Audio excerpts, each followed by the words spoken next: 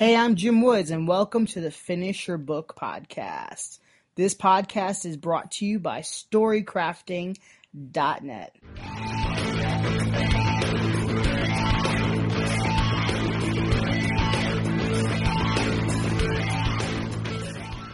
Hey there.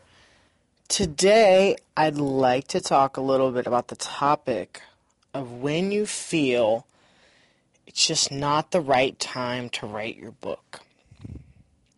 I've talked to a few friends recently, and they each told me that they just felt it wasn't the right time, that it was not, they weren't ready to write their book, they weren't prepared to write their book, and I totally get that, because if you have little ones, if you have toddlers or babies, I totally understand this. It's a very unique challenge. You simply might not have the mental energy to write your book.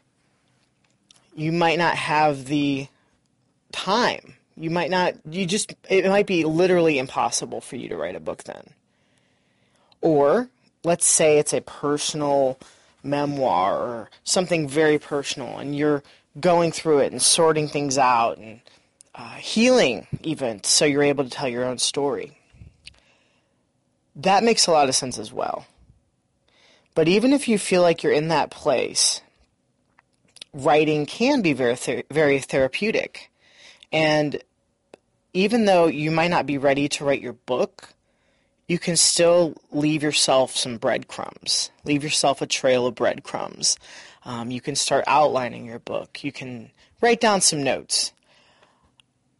I think it's all about managing your expectations. Yes, I'm referring to a previous episode.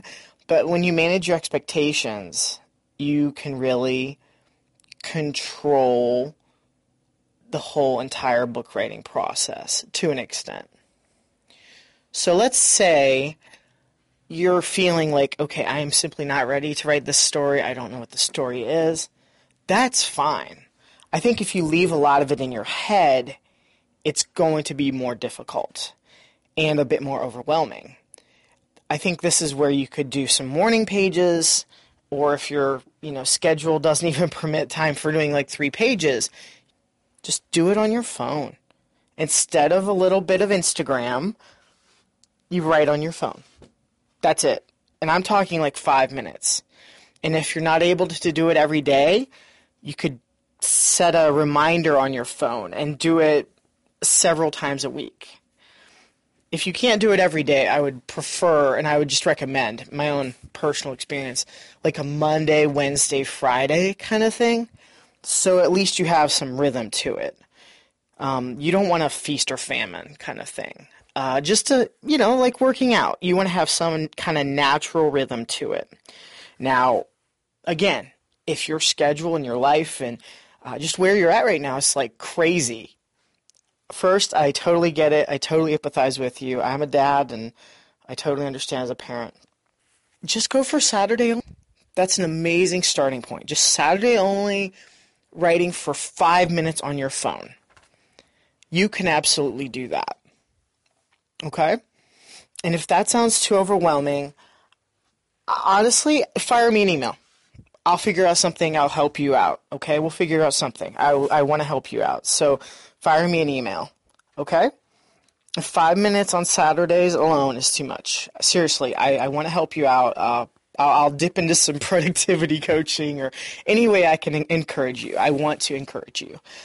But 5 minutes on Saturdays only is the amazing way you can just get going. Just to start. And don't feel like because you started writing on your phone, that's going to be published. That's for you. That's notes for you. That's just getting it out, getting the words out. So again, remind yourself this as you're starting, as you're kind of thinking, I'm not ready, I don't know. That could be resistance. That could be fear. Because sometimes a story isn't clear until you start to get it out. Resistance is so sneaky, and it comes off as rationalization or procrastination. I struggle with it every day, every single day.